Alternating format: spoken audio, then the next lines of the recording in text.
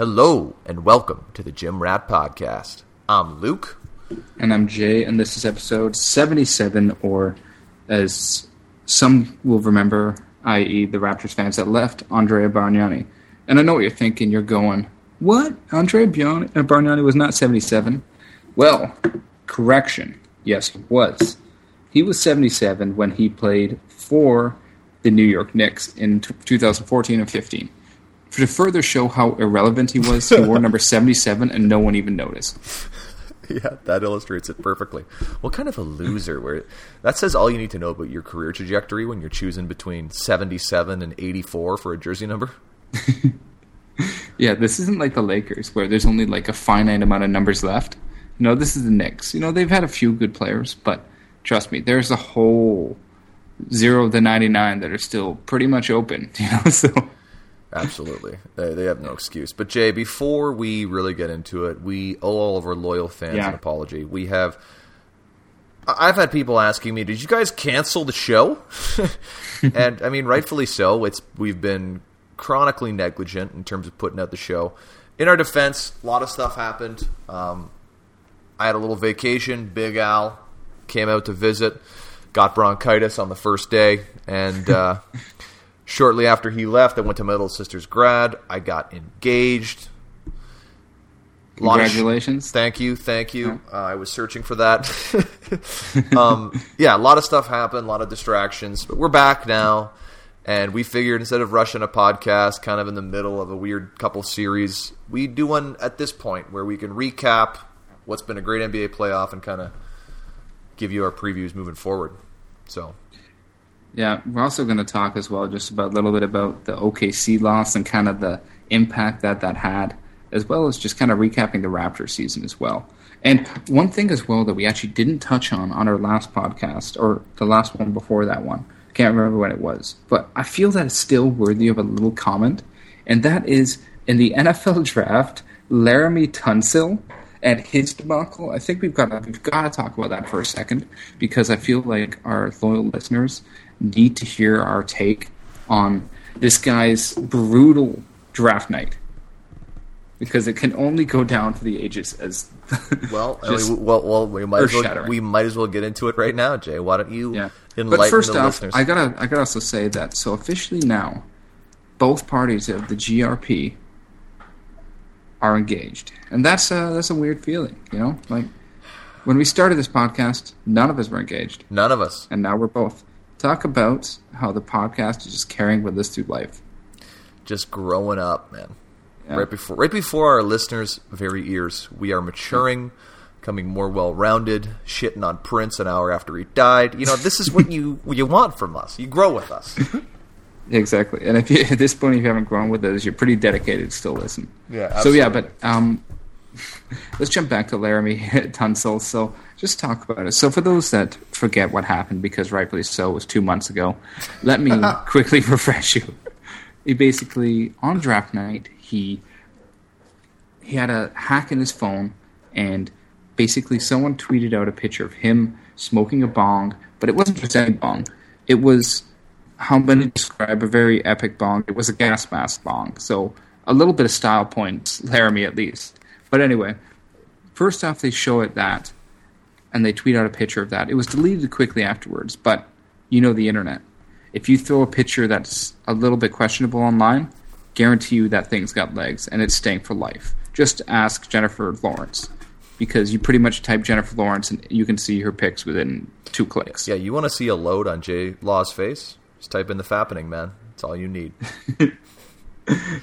Which is definitely, you know... All jokes aside, that's a great name for the grouping of these hacked iPhone photos. The fappening. It's classic. I would expect nothing less from the genius minds who actually pulled off the hack to begin with. Exactly. I mean, if there's one thing they can do on top of the people what they want, is being slightly witty in their naming.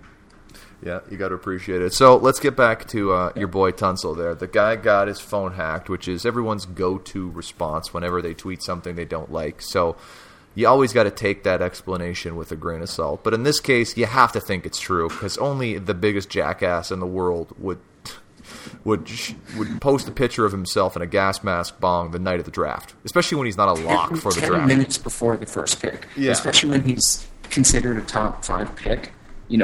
This guy, I think he dropped to like 13th, I think it was.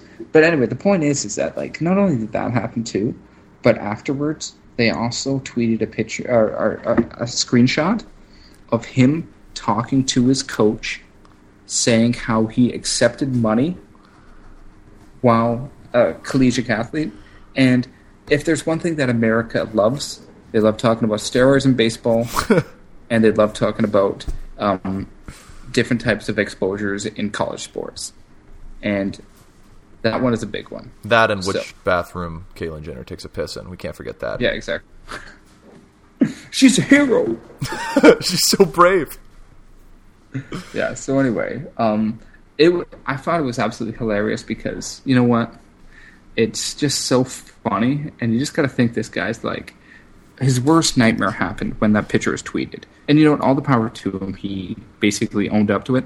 He didn't try and deny, even though you probably could have denied with that picture because, let's be real, you don't actually see any part of you. You just see a gas mask. Yeah, it's a guy who looks like me. That's how I would have been going with. It's my buddy. Like, I don't know. There's ways around it. But then the the text message exchange, you know what? He just sucked it all up, just took it in stride. And I feel this is actually going to help him out in his career because this guy already looks like kind of a jackass with how he hasn't deleted that picture or deleted that Twitter or that, why do I keep saying Twitter, that text conversation. So he clearly is kind of dumb. So I think this is actually kind of good for him because now in the rest of his career, he's going to be crossing all his T's, dotting all his I's. And I actually think it's good for him. But I tell you, what a fucking idiot. Yeah, he's going to be America's lovable idiot. He's the Forrest Gump of the NFL now. He's going to run in a touchdown. There's going to be a big sign that says, "Stop!" Exactly. Every sport needs their Derrick Rose, okay? You need an idiot in the sport so that all the other guys can feel a little bit better about themselves. Mm-hmm. Well, speaking of idiots, Ndamukong Suh, on the other hand, while being a complete idiot on the field at most times, he was actually, and I saw this headline the other day and it just made me laugh, is that Ndamukong Suh actually took an internship at, it was with Stephen Ross's company, which is a related company, it's one of your competitors, Luke. Stephen Ross. That's the kid from, isn't that the kid from... No, sorry. This is different Stephen Ross. He's a CEO of related companies, the people who have built Hudson Yards and stuff like that. So, they're pretty big real estate development. Anyway, he actually, while studying business at Nebraska, he actually took an internship now with Stephen Ross during the summer. Forget working on your game and all that stuff. Now he's going to sit there and take an internship. Forget taking the anger management classes he clearly needs to take. Yeah, he's going to bullshit his way into daddy issues or mother issues or family issues that are deep rooted in your psychological hell. Yeah. No, let's go and do an internship with Stephen Ross. Can you imagine having to fire that guy? That'd be a rough gig. I'm sorry. It's not working out here in Ndamukong. People can't pronounce your name. You keep flipping out on people when they forget to change the coffee. We got to say goodbye. You can't kick another person. You just can't. Yeah. So anyway, that's good for him, man. Good for him. Yeah. So anyway, completely off topic, but Laramie, you know what? All the best to you, man. But I got to tell you, like, what is not to love about just? It's like getting kicked in the nuts, and then like. But it wasn't that hard, so you're like, okay, I can recover. Okay, this is good. You got it good, but, I can breathe, I can get up. And the second you're finally good and able to breathe and take a second, you're like, okay, I can carry on. You get just whacked in the nuts again. So it's just like, and this one, you're crippling down. It's like you're down for good. You're not getting up anytime soon. You're considering that you may have a ruptured testicle. So that's what happened to this guy at the draft. And talk about... everything you've worked hard for over the years just crumbling like a house of cards. God, man, I just don't understand how people allow this to happen. I am very aware of when people are taking pictures of me. Specifically, if I'm, a month before the NFL draft, and I've got a fucking gas mask bong taped to my face, I'm Listen, aware of all the phones in the room. The picture. That's even better. It's just like, what are you doing, man? I don't have sympathy for you. Exactly. It's like, guys, it's kind of like having porn on your computer or your phone. Yeah, most guys don't have it because they delete it. The history, man. Come on. You delete the history. Or if you got it, that thing is so buried behind. It's basically in the that Game of Thrones home. The one Daenerys has to go in. What is it called? The dungeon of fucking getting lost or whatever the hell it is, where she has to find her dragons. Yeah, the dungeon of getting lost. You got it. That's it. I know. George R. R. Martin really phoned it in on that. In a world with names filled like Tyrion and Tywin, they named something the dungeon of getting lost. And then he just flashed back to an interview with George R. R. Martin. He's like, I just fucking gave up. I got writer's block, man. You try and write medieval porn for 6 years. Speaking of deleting porn off computers, I had a very interesting situation develop with my now fiance about this the other day. And we were trying to access a live stream of a video that we were watching, and we couldn't because I had recently deleted all of my internet history for reasons that will remain unsaid. And she just basically said, enough's enough. I got the ring on my finger. You don't have to delete the shit anymore because I want to watch Silicon Valley, which was pretty funny on her part. That is pretty funny. I'm paraphrasing, of course, to make it sound funnier than it actually was. But the general gist is there. Frankly, Luke, I'm kind of upset with you, and I think that you need to start learning a few tricks of the trade. Like, have you ever heard of an incognito tab? That's what she said. She's like, what are you, an idiot? Use a fucking incognito tab. It's exactly what she said. She's like, I want to watch Silicon Valley, and I got to watch you dick around trying to find the same live stream for 30 minutes.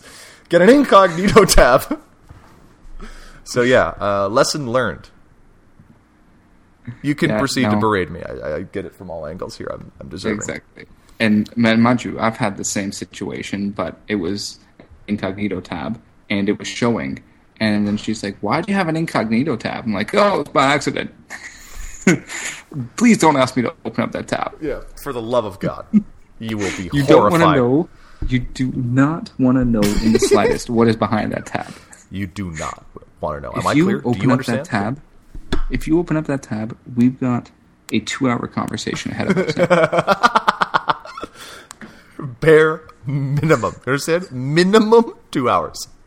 Yeah, we've got some quality control ahead of ourselves, Yeah, it's going to get ugly. Well, we should probably get off the 15th tangent we're on here and actually get to the meat and potatoes. Why would you want to do that?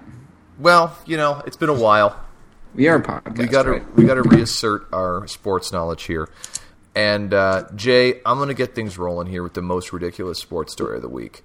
Yeah. And this episode of the most ridiculous sports story of the week is just going to be a dedication to my new favorite player in the NBA, and that is New Zealand's own Steven Adams. This guy gets more ridiculous with every passing day. I'm sure most look ridiculous enough. Yeah, if he didn't have, he looks like a cartoon character. He looks like he would actually be like a character developed.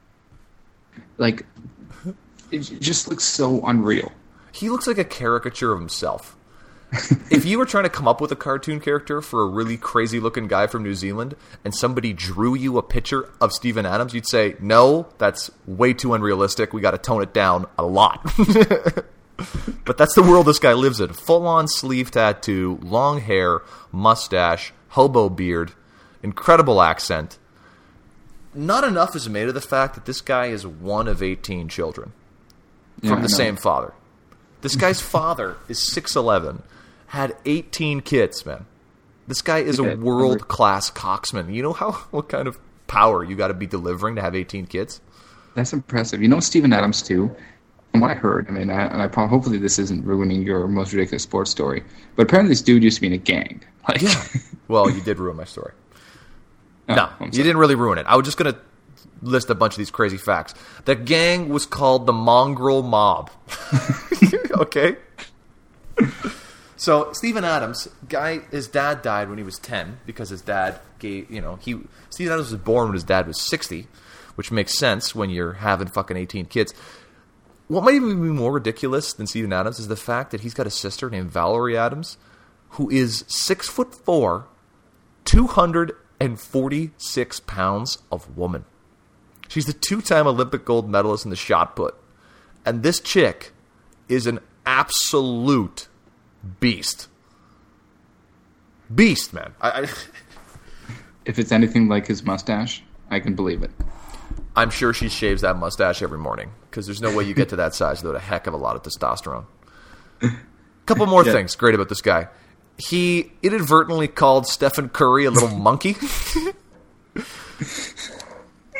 which was hilarious to me, because he was clearly just trying to think of like, okay, I don't want to be offensive here, just think of a quick little animal to compare him to. Oh yeah, he's like a monkey. Completely oblivious to the just unbelievable racial overtones of that statement. Yeah, like how dare he insult the gorilla so recently after being shot? Oh, don't even get me started on that, man. Don't even get me started. We don't have enough time. All I'll say is he should have shot the kid. Maybe.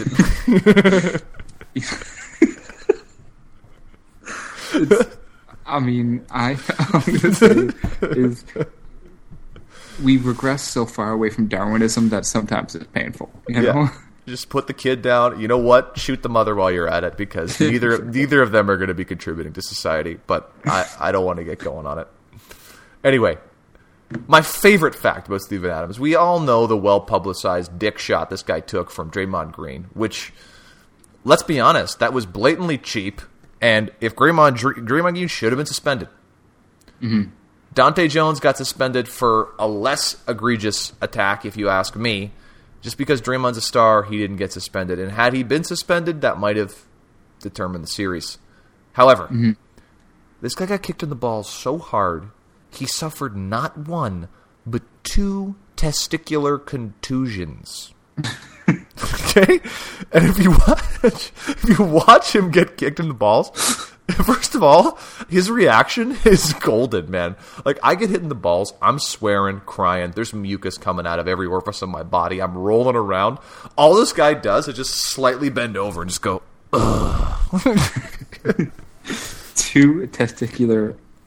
I did a little bit of digging. You're not even supposed to walk on 1 testicular contusion. This guy finished the fucking basketball series and played incredibly well with 2. And I love his response when he called Steph Curry like a little monkey. He's like, just poor towards, mate. You know what? He's not wrong. It just sounded so sincere. You're like, yeah, you know what? Yeah. You know what? I like this guy. It was a poor choice of words, mate. Like, this guy's great, man. He's got to be... Now that Kobe's retired, I've been opening up the fan ballots. I thought it was going to be Draymond, but his display this playoffs has really turned me off of him.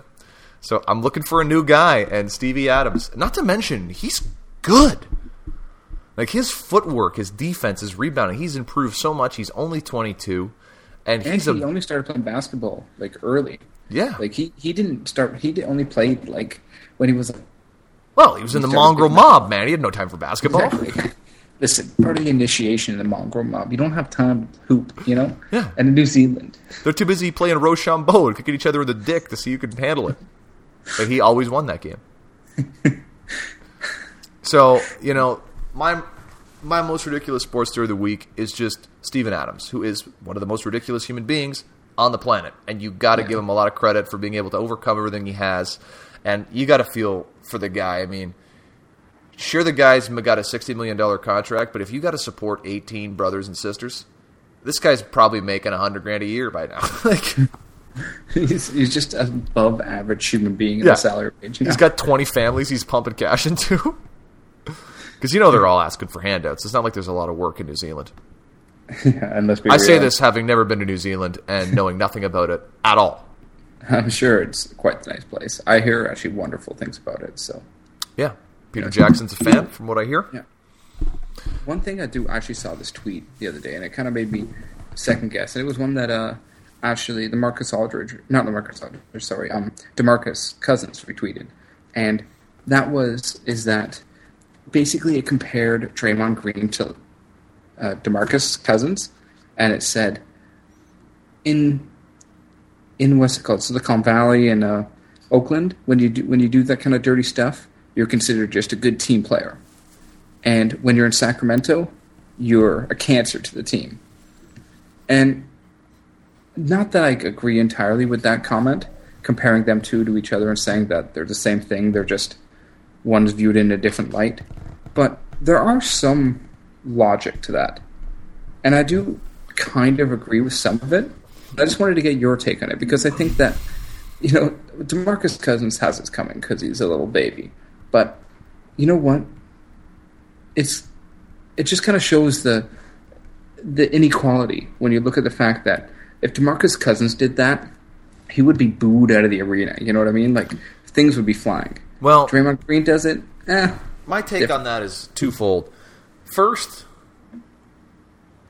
my original basketball coach when I got to university told me a line that was great. He said, "Listen, dude, winning hides all the bullshit. And the reason people care about DeMarcus Cousins' antics more than Draymond Green's is his team sucks shit." Now, my second take on it is, sure, Draymond Green has a lot of antics, does a lot of stuff, but it's always directed towards the opponents. DeMarcus Cousins is pulling this shit with his own guys, pouting at them, swearing at them, throwing shit at them, disobeying his coach, being a bad teammate. DeMarcus does all that. Draymond, sure, he's rough and shit with the opponents.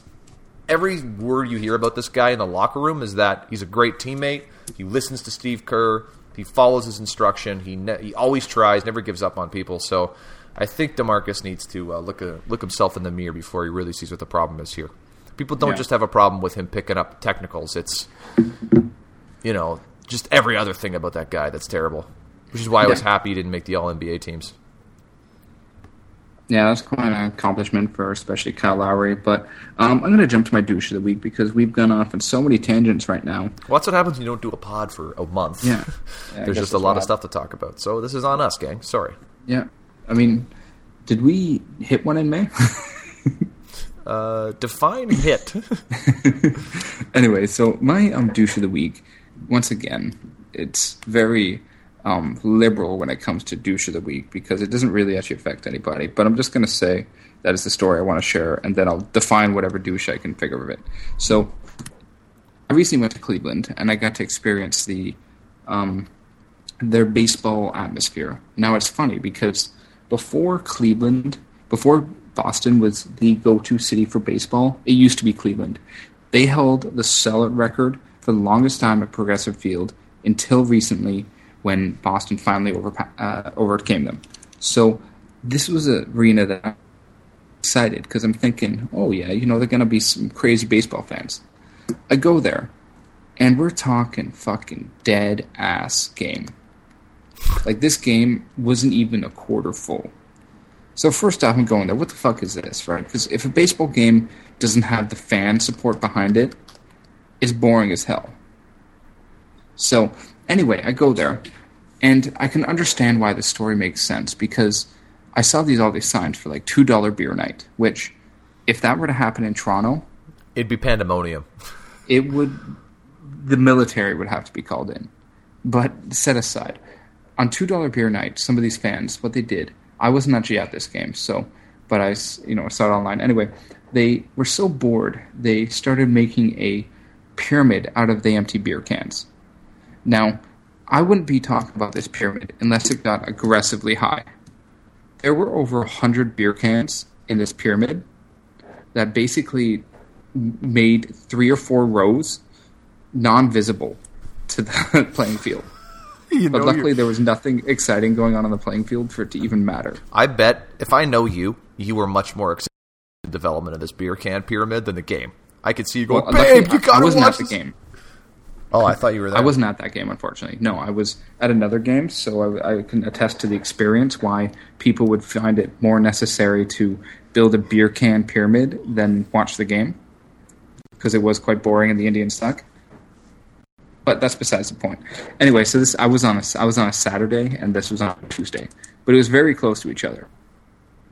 So anyway, they built this beer can wall, and you know when your team sucks, when you're sitting there getting quotes from people saying, yeah, the hardest thing was stopping people from throwing shit at it. Like, and they actually got a quote of that. Like, that actually made it into a comment. Oh, man. Like, forget the score of the game. Oh, no, we're going to talk about this beer can pyramid that a bunch of fucking university bumpkins that just wanted cheap beer went to the game.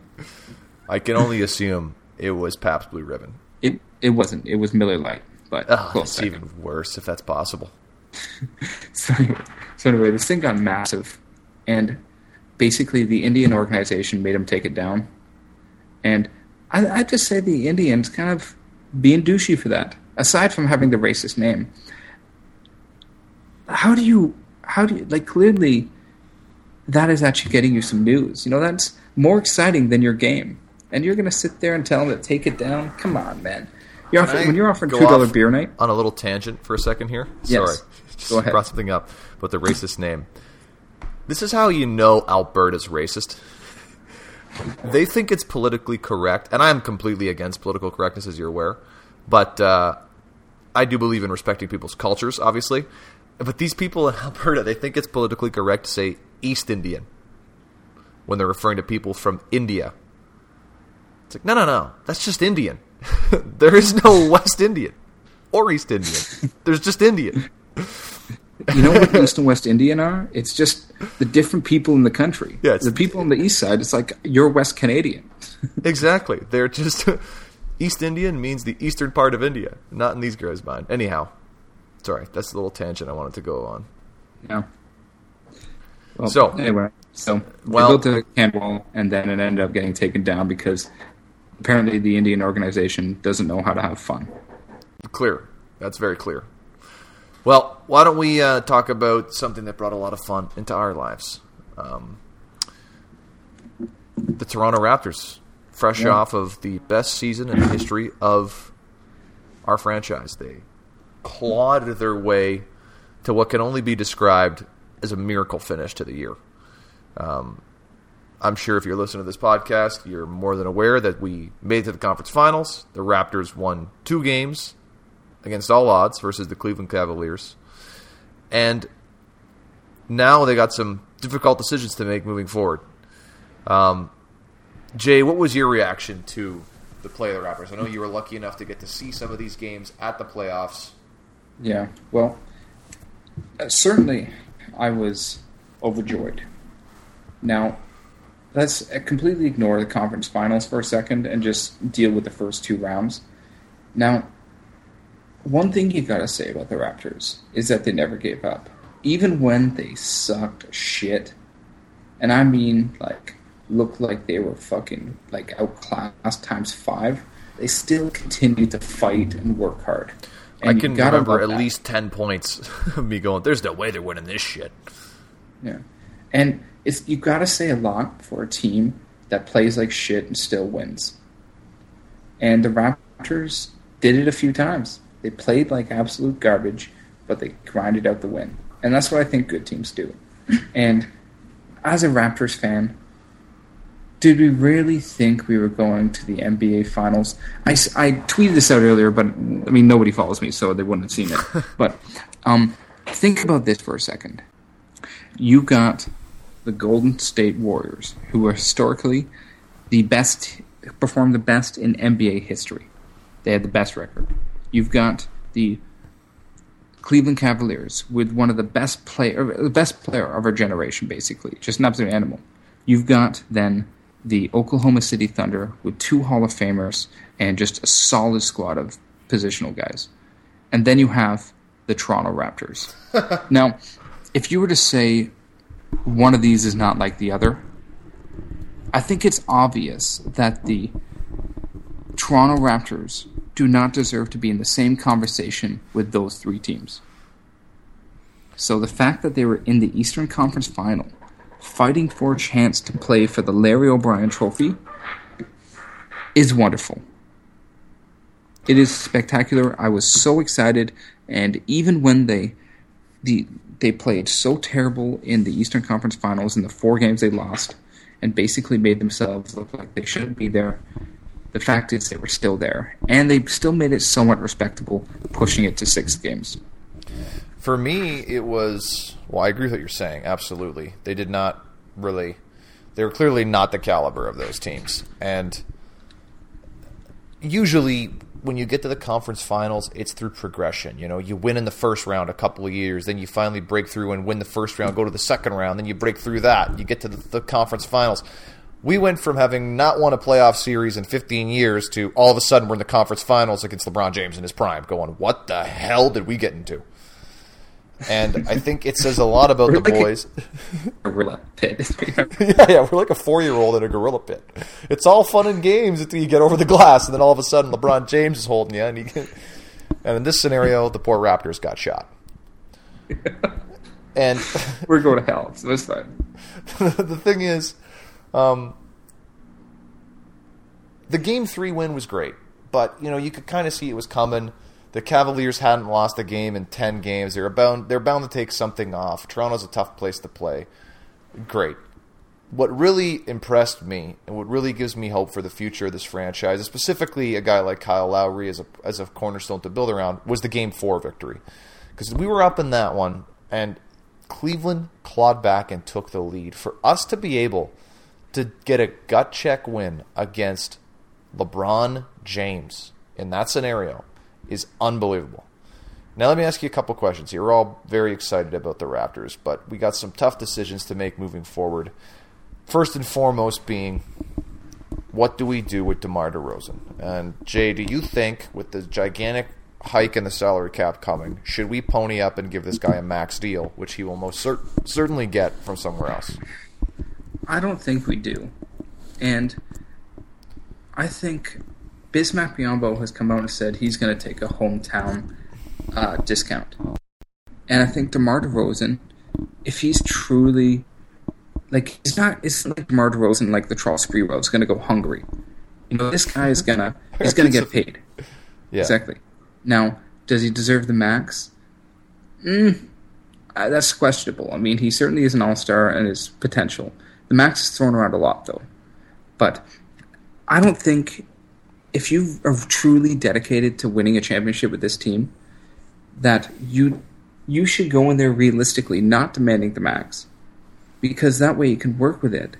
And then you can actually build and get some players that'll make you a championship team. And we're not talking about this guy not getting what he's earned. Steph Curry is not making anywhere. He's not even, I think, in the top 20 in players earn money. But clearly it doesn't bother him. It isn't like he's sitting there going, oh man, I really got to pay the hydro bill, but I've got to wait for my next paycheck. He doesn't need to worry about that. So for DeMar DeRozan, I don't think the Raptors should pay him the same amount. And if he's truly as good as he says he is, being loyal and everything like that, he won't take the max. And then we can actually build and get some players. We need a 4, and we need a couple good quality role players to back him up, and then we'll be okay. Well, I think that DeMar DeRozan will certainly get a max offer from somebody, and I think that the difference between a max offer and what he would be able to get from the Raptors would be a pretty ludicrous thing to turn down. So the Raptors are in a situation where they either have to pony up and pay him $20 million a year, which I don't think he's close to being worth.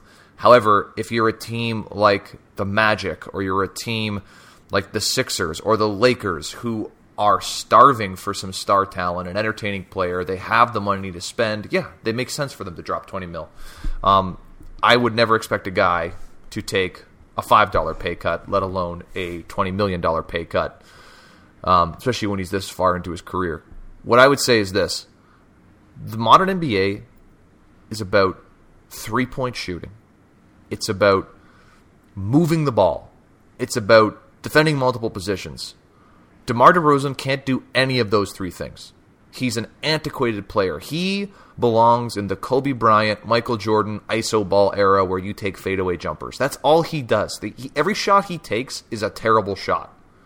Granted, he gets to the line, and I appreciate that about him. It's his one redeeming quality of his game. But he plays the two-guard position, and he can't shoot threes. In a game that's completely predicated on shooting threes nowadays, that's how you play.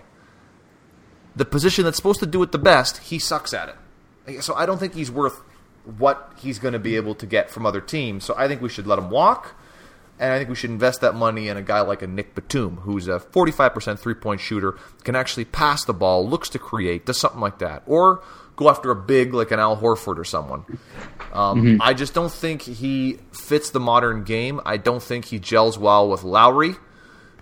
Think about how much better he would be if you had a guy like Batum out there, so when Lowry spaces it, we actually have a legitimate three-point threat there instead of DeMar, who just drives the ball back into the crowded space. That's why our offense so often just looks like a bunch of idiots just playing iso ball. I don't like DeMar's game. And truthfully, though, the Raptors, I think that also lies on Dwayne Casey's head. And there's rumors that they're going to re-sign him. And I get it. Statistically, he's improved the team every year. He will absolutely if you get re-signed after beating LeBron James twice in the conference finals, if you get fired, then I don't know what the hell's wrong.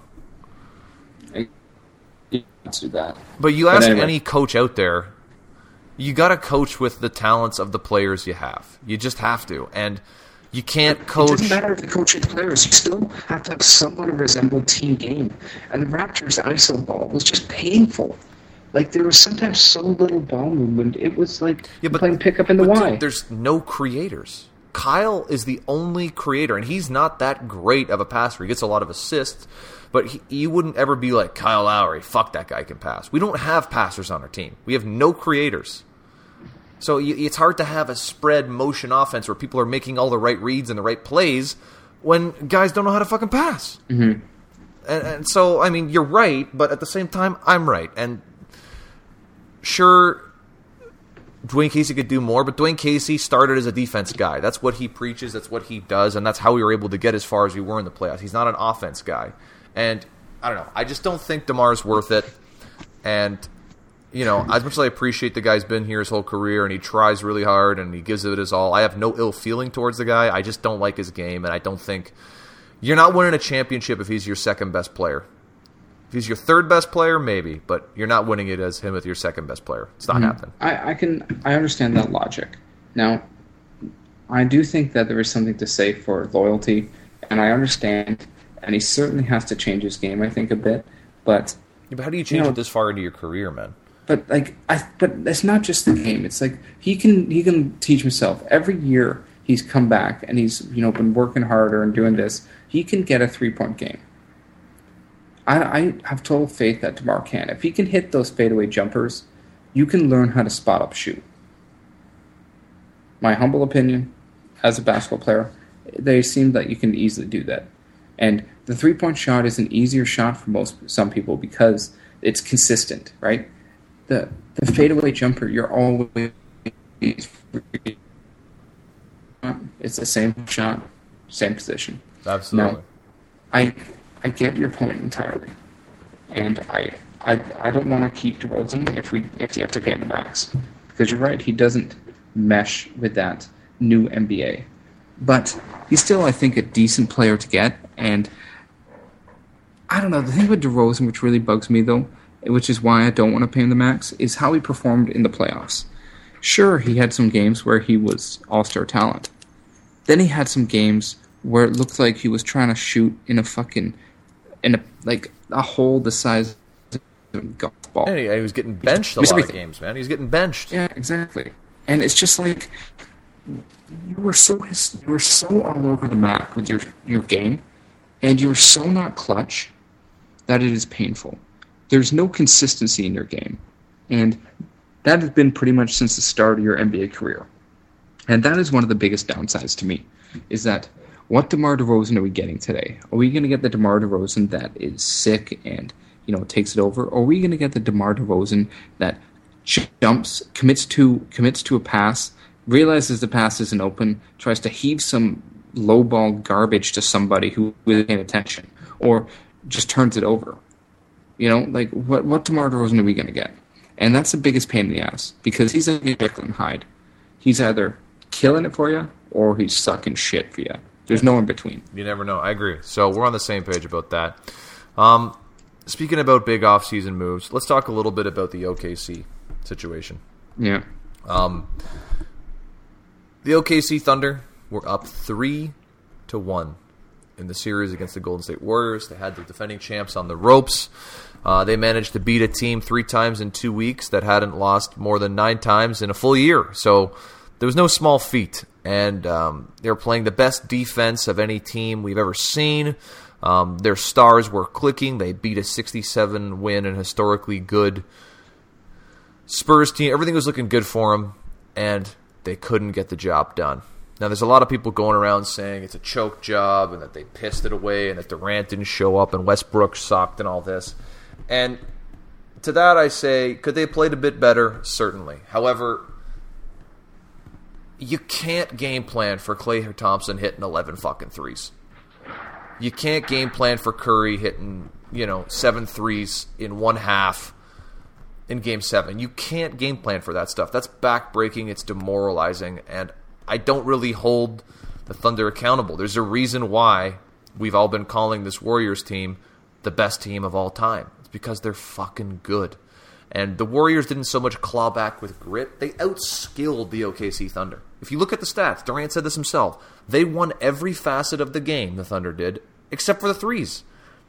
And the Warriors, no matter how bad they played or assignments they blew or how many times they turned the ball over, they were just a couple Klay Thompson threes or a couple Steph Curry threes from being right back in it. And it's just so demoralizing when you're up 15 the whole game, and then in 35 seconds, Steph Curry single-handedly brought the lead down to 0. It's unbelievable. It really is. And they're just so good. It's ridiculous.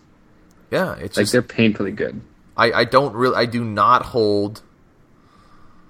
I think, the big question now is Kevin Durant going to leave? And let me tell you right now, he won't. For 2 reasons. One, Kevin Durant is entering his 10th season. After you hit the 10-year mark as an NBA player, you are entitled to a veteran's increase in your desired salary, which means you can get a larger portion of the salary cap than you could before you hit the 10 years. So Durant, by signing a 1-year extension with the Warriors, 10 mark, at the exact same moment where the cap balloons up to the biggest it's ever been in the history of the game. So he could stand to make legitimately somewhere around $80 million more if he just chills for a year. And that would also put him on the same free agency cycle as Westbrook. So all of this stuff, what's he going to do this year? I'll tell you right now, he ain't going anywhere. You'd have to be, I don't care what socialist Jason wants to say, you don't turn down $80 million. It's just, you don't do that. You're an idiot. If you're doing that, you're basically saying fuck you to generations to come in your family. $80 million is enough where you could start buying islands in the South Pacific for retirement. You don't say no to that. Whether or not he leaves after that year, a whole different story. I don't think you will. I mean, you almost beat the Warriors. You came as close as anyone has in the past year and a half, and you don't have any better chance of winning going anywhere else unless you join the Warriors. Yeah. Frankly, think about all you got to do is look at the record. They made it to the Western Conference Finals. They beat out the Spurs, who had 1 loss at home the entire season. That's insane. 1 loss. Think about that. They beat that team that were historically good. At home. Exactly. They beat that team that is historically good, but didn't get the same recognition because of Warriors. But any other season, we're talking about the Spurs like they're walking on water. So they beat that team, right? And they made it to the Western Conference Finals. They were up 3-1 against this team. And you know what? Say what you will about losing. They were this close to winning. If they were the closest you could be. They're right now the closest team. Yeah. You know what? Who's to say that Durant... who's to say they don't get another little swing player or whoever it is that further helps them out? Who's to say that our pal Adams doesn't keep blossoming into, an NBA stud, and then, sure enough, they're even more of a force to be reckoned with? They've got a good squad. And for Durant, it's not about money, so why would you leave a squad that is clearly in the win-now mentality in his prime? Yeah, I don't think it makes any sense. There's no other team you can go to that you're going to have this better team. No, unless he went to the Spurs or the Warriors. And that ain't going to happen. And even still, it's not like, we're talking about a couple Klay Thompson threes away from these guys being the champions this year. Because I truly believe if they'd won that, they would have won the finals. I thought whoever won the West was going to win the finals. As good as the Raptors are, if they can beat the Cavaliers twice, you better believe Golden State's going to bend them over a barrel. But that's going to be our upcoming segment. Billy Donovan did a lot of experimenting at the beginning of the year. He's a brand new coach, tried a lot of lineups that didn't work, and these guys probably pissed away a good, let's say, 7 games that they should have won. They should have been a 60-win team, so I don't think their record really indicated their potential. And what we saw during those 3 victories, where they were blowing out the Warriors, we saw the team they've got the desire, they all play hard, and when those guys are clicking, they're the best team in the world. It's just unfortunate that they ran into a team that clicks more frequently than they do. And when the Warriors are clicking, we all know it's a damn shame. I really think that OKC is going to be in it again next year, and it'll be a coin flip again to see if they can make it out of the West. Yeah, and you know what? You got to consider this too. I mean, OKC. First off, take everything away from what they've everything that kind of happened this year, and they've got a good amount of role players around them. They've got a good amount of that, so they're not hurting. All it takes is just simply getting a hand up on a guy and somehow finding a way to stop Seth Curry. Now, I know that's easier said than done, given the fact that Seth Curry, as Durant calls it, makes bad shots. That's how good he is, or that's why he's good. But there's no way. I refuse to think that Steph Curry can keep up that kind of legendary status. So that is another thing that I think OKC will certainly start taking advantage of, and actually being able to beat this team. Because player for player, I still think they're better.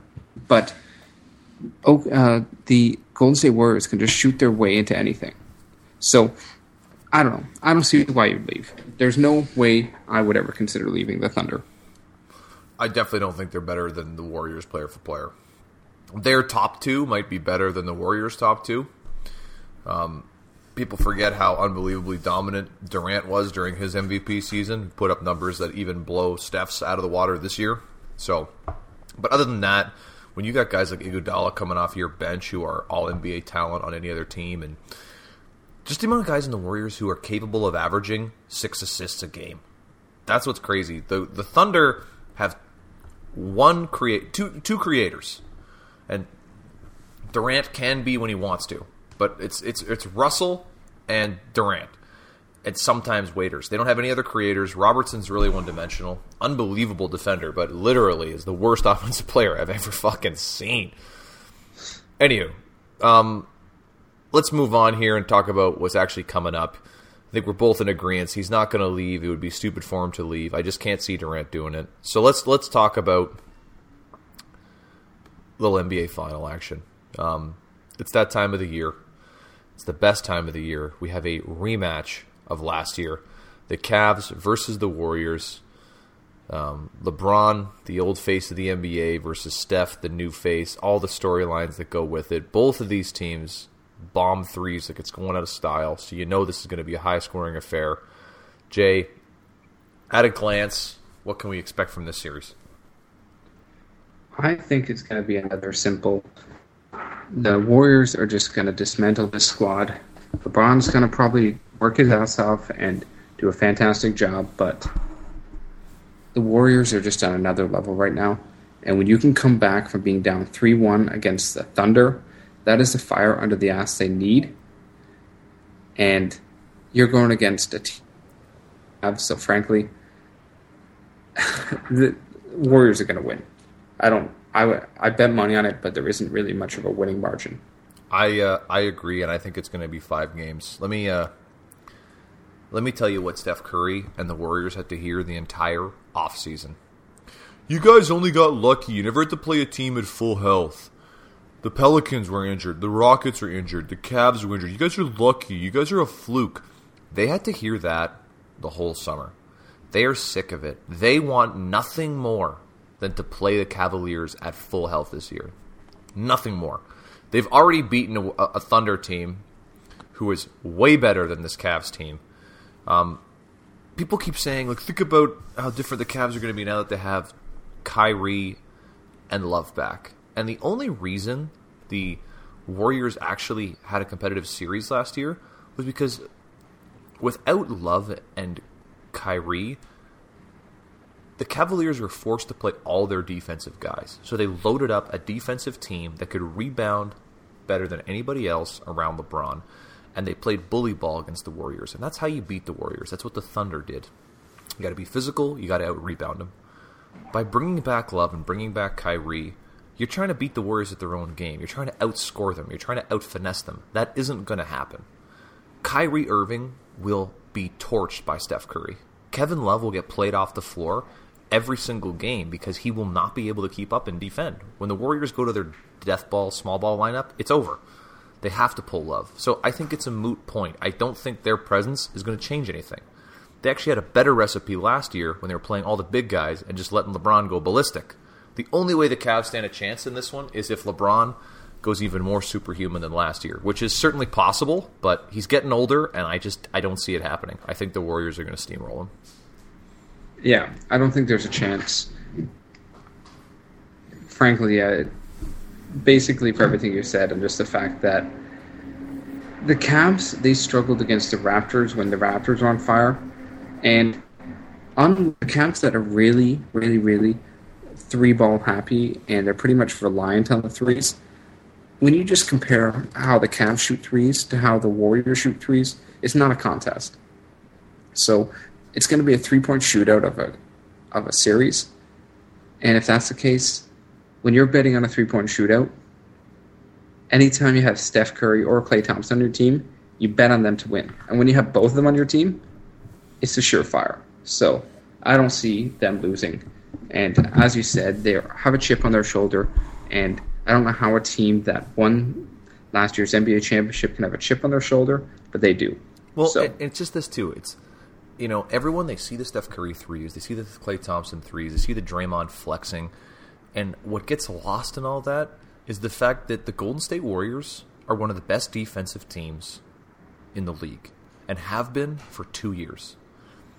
What makes them so good is every one of their players has an incredible basketball IQ. They don't gamble. They use their IQ to always be in the right position. They move on a string, and every one of these guys is capable of switching with the other one. So no matter how complex the action, as a basketball player, Jay, when all you're doing is switching, basketball becomes real easy. And you're just chasing guys around.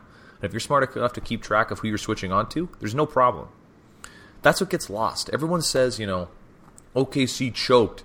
Durant didn't show up down the clutch. No. He had Andre Iguodala shutting him down.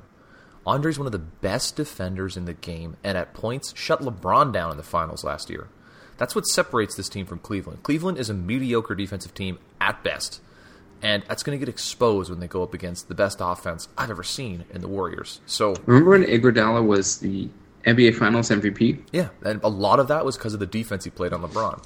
Now, granted, LeBron was still putting up 40, but in the spurts that Andre was on him, Andre did very well against him. And that's exactly what Andre did against KD and Russ. I mean, it's easy to say these guys choked, and that just completely discredits how good the Warriors are on defense. Klay Thompson, my God, that guy can defend.